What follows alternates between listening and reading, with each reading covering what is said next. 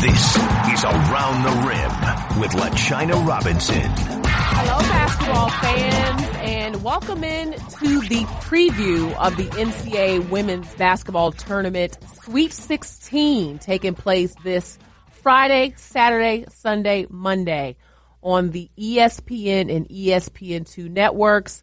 I am your host of Around the Rim, LaChina Robinson, joined by my fantastic and fabulous producer, Tarika Foster Brasby. And in this podcast you just turned on, we are going to preview the Albany region. We have separate podcasts for each region, and then we will release them all in one show. But this is the Albany region, and we will be joined by one of our favorite analysts, Katie Lawson, to break down all that will be happening in Albany. In case you missed it, UConn is a 2 seed in the Albany region. They will be taking on UCLA on Friday. And then also the number 1 seed, the Louisville Cardinals, will be taking on Oregon State, Scott Rueck's team. But for the real breakdown, someone that's much more basketball savvy and smarter than me, we're going to talk to Katie Lawson right now. Okay, basketball fans, we are grateful to have back on our show the all-knowing and my DMV girl, Katie Lawson, ESPN analyst. Hello, Katie. Hey, LaChina. Thanks for having me on. Yes, thanks for coming back. Your show was like popping. Everybody's like, when's Katie coming back? We're like, okay, we can look. Kara's busy. She got stuff going on. You know, she's a coach. She's got NBA. She's got, women's college basketball, WNBA. So we appreciate your time. Sure. I want to start out with the Connecticut Huskies because all eyes were really on Stores and how Connecticut would respond to being a 2 seed. Now, maybe it's a big deal, maybe it's not, in terms of how they're handling it internally. What were your thoughts on both, that aspect of it, but also how Connecticut came out of the gates in the first and second rounds? Well, they were clearly miffed by it, and talking to Gino and, some of the players, they thought that they deserved a 1 seed, and so I look at covering Connecticut, over the last 15 years, and, usually they're the favorite, the heavy favorite, and now they're kind of in a position where they get to be, I don't want to say an underdog, but they get to have a little chip on their shoulder because of maybe perceived slight or an actual slight, and I think that whether they say it or not, I think they kind of like that.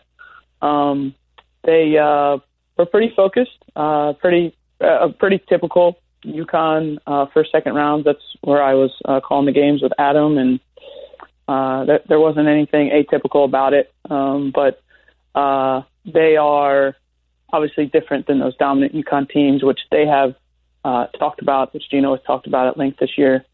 But I thought Nafisa looked really good. When hasn't she looked good this year? She's obviously a force and one of the best players in the country. LaChina, I don't know if we talked about this on air, but we definitely have had a conversation off the air about it. I am, if there's a stand for Nafisa Collier, that's me. She is so good, and I don't really understand why more people don't realize that or recognize that when you look at everything she contributes and how good she is in every area. And I think my respect level for her grew watching her against pros in USA basketball training last year. She's a really good player, and I don't think there's more than 2 players that I would take over her, and you could talk me into 0 in the country. She's really, really good. And so to have a player like that is certainly a positive for them. I was very interested in watching Katie Lou. How did she look after that extended period of not playing games? And I think the challenge for her this weekend in Albany, being someone that's had back issues, although I can't speak to the exact specific back issues that she has or how the pain is manifesting itself in her body, but I've had back issues since I was in college, and there are a couple things that are really hard about them. One, when you come out of the game for an extended period, so like halftime, or you come out of the game too long, you got to keep it warm because it can stiffen up on you quickly. The other thing that can be a challenge is a quick turnaround. And our region in Albany is Friday evening semifinals and then a noon game on Sunday. so depending on the physicality of the semifinal, depending on if UConn obviously were to win that Sweet 16 game, that's something to me that I'm just going to be observing. Not predicting anything. I'm just saying, as someone that's had back issues, to have two physical games in probably 36 hours span is going to be, I think, a challenge for her. They're explosive offensively, and they still have those moments where they have these long runs where it's just beautiful basketball to watch. But they're not very good. I should say they're not elite defensively, and they have some blind spots on that end of the floor, and those aren't going to go away. So, those are things to monitor and see how they can kind of hide those and see if their offense will be good enough to carry them. But you thought Katie Lou looked ready, at least in that. Yeah, I thought she looked good. Mm-hmm. I thought she moved well. I thought her shot looked normal. I thought she rebounded it pretty well. So yeah, I thought she looked. You could tell it was her first game back, the first round game, Mm-hmm. But I thought the second round game she looked pretty normal. Gino only played 6 players in their win over Buffalo to advance to the Sweet 16. He only went, one deep into the bench with Olivia Nelson-Ododa. The supporting cast for Connecticut, considering Katie Lou, not knowing how that back will treat her moving on, but also this supporting cast being so young. What do you want to see from them? What do you think we need to see from them? And is it possible, even though they've had some bumps along the way during the regular season, for this group to really play their best, especially with this extra motivation now of being chosen as a 2 seed? Well, the one thing I'll tell you is, even though she's not a young player, Crystal Dangerfield can't get in foul trouble. I mean, that happened in the second round against Buffalo. I think she picked up her 4th foul with about 4 minutes left in the third quarter. That completely changed the rhythm of the game for them offensively. She's such an organizer for them. She's a threat coming off of ball screens. She's super smart. She can pass. She said in her, Crystal, you can't get in foul trouble. Like, we have to have you on the floor from this point forward for 40 minutes. So I thought that kind of helped Buffalo's comeback because UConn was not as crisp offensively with Dangerfield off the floor. Obviously, she can shoot it with great range as well. Kristen Williams and Megan Walker, I think for them, knocking down threes is going to be important. I also think competing defensively is going to be really important for those two. And just focusing in on those kind of aspects of the game, those 2 aspects of the game principally, is competing on defense really, really hard, and then, knocking down the 3-point shots when they get those opportunities. For the fans who were or maybe not paying close attention this weekend, UConn advanced to the Sweet 16 after beating Towson and then beat a very good Buffalo team who fought all the way to the end. They will take on UCLA, and this is maybe, if you look back to the start of the season, one of the surprise teams that has made it to the NCAA tournament, though Corey Close's group grew quite a bit in Pac-12 play and is really starting to play their best basketball. Kara, from what you have seen, I know you were in College Park scouting a little bit early. That was nice. As UCLA advanced, and they had to beat Maryland at Maryland. Is there anything you see in this UCLA team that may lead you to believe that they could challenge UConn and possibly push past the 2 seed? Sure. One of the things that I thought Buffalo did an excellent job of was attacking the offensive glass, giving themselves, those second chance opportunities, which is pivotal for most teams against Connecticut because they don't have the same efficient production on offense that the Huskies do. Buffalo proved that that's something you can get against them, and UCLA showed great effort and great athleticism on the offensive glass against Maryland, and the athletes that they have across their front line with Burke and Drummer and Onyenware, they're going to put a lot of pressure on the glass on both ends, and I think that's something that they can have the advantage against Connecticut if they're relentless in their approach. I love the matchup of both small point guards, yes, and Dangerfield, and they're both just wonderful floor generals.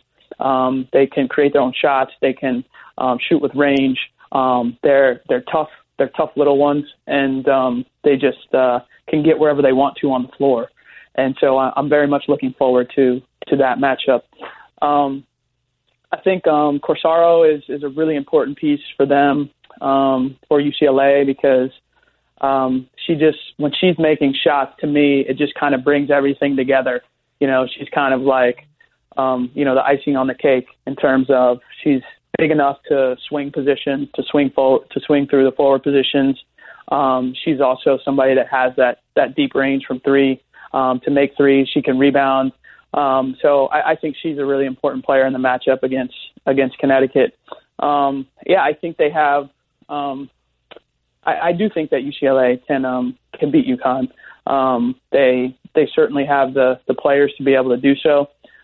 It's going to be a similar situation that they faced in College Park, in that even though it's in Albany, as we know, it will be more like a road game for them. And then also the travel component of this, which rears its ugly head for certain teams depending on where their sites are. The fact that they went back to Los Angeles and then are having to fly all the way back again. So that we'll see how that goes. But I had a really good time watching them play. The word that stuck out to me, or the adjective that stuck out to me, and sitting courtside watching that game, was UCLA. UCLA plays with a lot of joy, like they do. Like they smile a lot, they have a lot of fun, and so they were definitely a charismatic team to observe. Well, UCLA, their fourth consecutive Sweet 16 appearance, fifth overall under head coach Corey Close. They had made the Sweet 16 just 3 times in their previous 12 NCAA tournaments. UConn, 26 consecutive Sweet 16 appearance, longest streak all time. The next longest active streak belongs to Stanford with 7. Moving along in Albany, the number 1 seed Louisville Cardinal will have an interesting matchup with Oregon State. And I say interesting because I think the world of both Scott Rueck and Jeff Walz in terms of what they do from a preparation standpoint. Now, I know you're still preparing, but from what you've seen just as this season has gone on from Oregon State, this is their 4th consecutive Sweet 16 appearance, which is outstanding for their program. But Jeff Walz also a coach that, they've advanced to the Sweet 16 for 3 straight seasons, but their 9th Sweet 16 under his leadership. What do you see in this matchup, or what are you looking forward to, Kara? Well, I've gotten a chance to cover these teams through the regular season, and one of the things that stood out about Oregon State to me is obviously the addition of Slocum this year. I've not seen Scott Rueck have a guard of her ability before. That doesn't mean he hasn't had good guards. He's had tremendous guards. Weisner, Weiss, obviously they've had some really good players.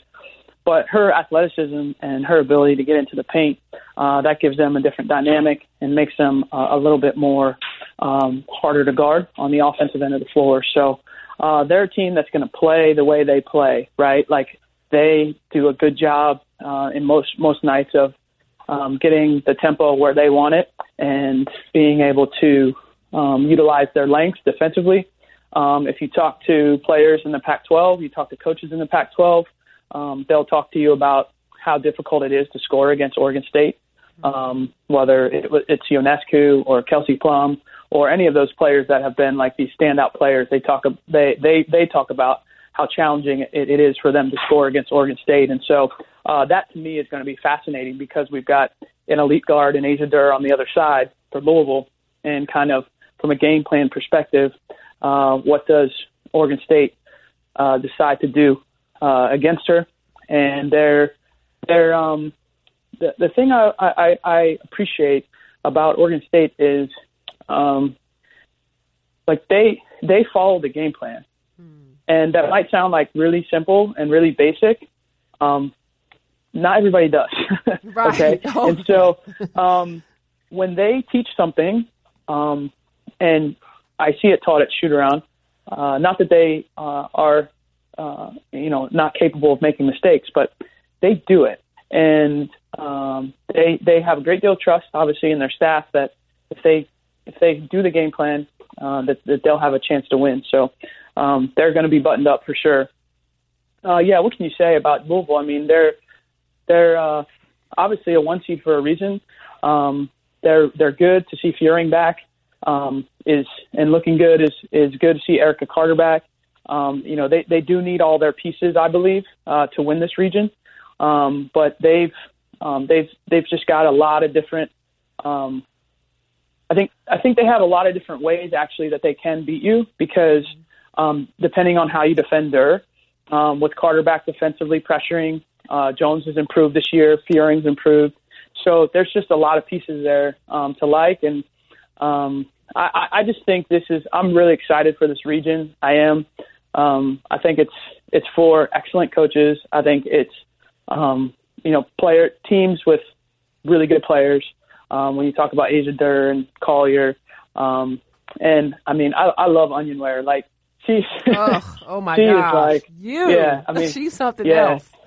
I mean, I great. see pro written all over her already. I mean, 6 foot. When I saw her knock down the 3, I was like, whoa. Like, she's already athletic and explosive and long and, a sophomore. Woo. Yeah, she's something else. So, I wouldn't be shocked by either outcome in the Sweet 16, meaning it would be an upset if UCLA beat Connecticut, but I wouldn't be shocked. And the same thing on the other side. Because it's just the respect I have for the programs that are in the region and for the coaches and the players. So that's ultimately what you want when you sit down and are about to call games. Is you want the level of play to be high, the coaching to be high, and hopefully the drama is as well. Well, Kara will be on ESPN calling this Albany region on Friday. You can check out UCLA UConn at 7 p.m. and then Louisville, Oregon State after that at 9 o'clock. Sarika's telling me I have to wrap. Kara, I have a million other things I'd like to ask you, but thank you so much for your in-depth coverage. We will hopefully get you back maybe before the Final Four or the draft or both, depending on your schedule. But thanks for your coverage this year, and thanks for joining us. Okay, thank you, LaChina. All right, women's basketball fans. Well, we want to thank you for tuning in to this bracket breakdown, but please remember to listen to all 4 of our regional preview podcasts. We have some amazing analysts who have joined to give you the scoop on what you should be looking forward to in the Sweet 16 and beyond. We want to thank all of you for continuing to support Around the Rim. You can follow us at Around the Rim Pod. You can follow LaChina at LaChina Robinson. You can follow me, Tarika Foster Brasby, at SheKnowSports_. And again, we can't wait to see you guys in Tampa at the Final Four. Until then, guys, see ya.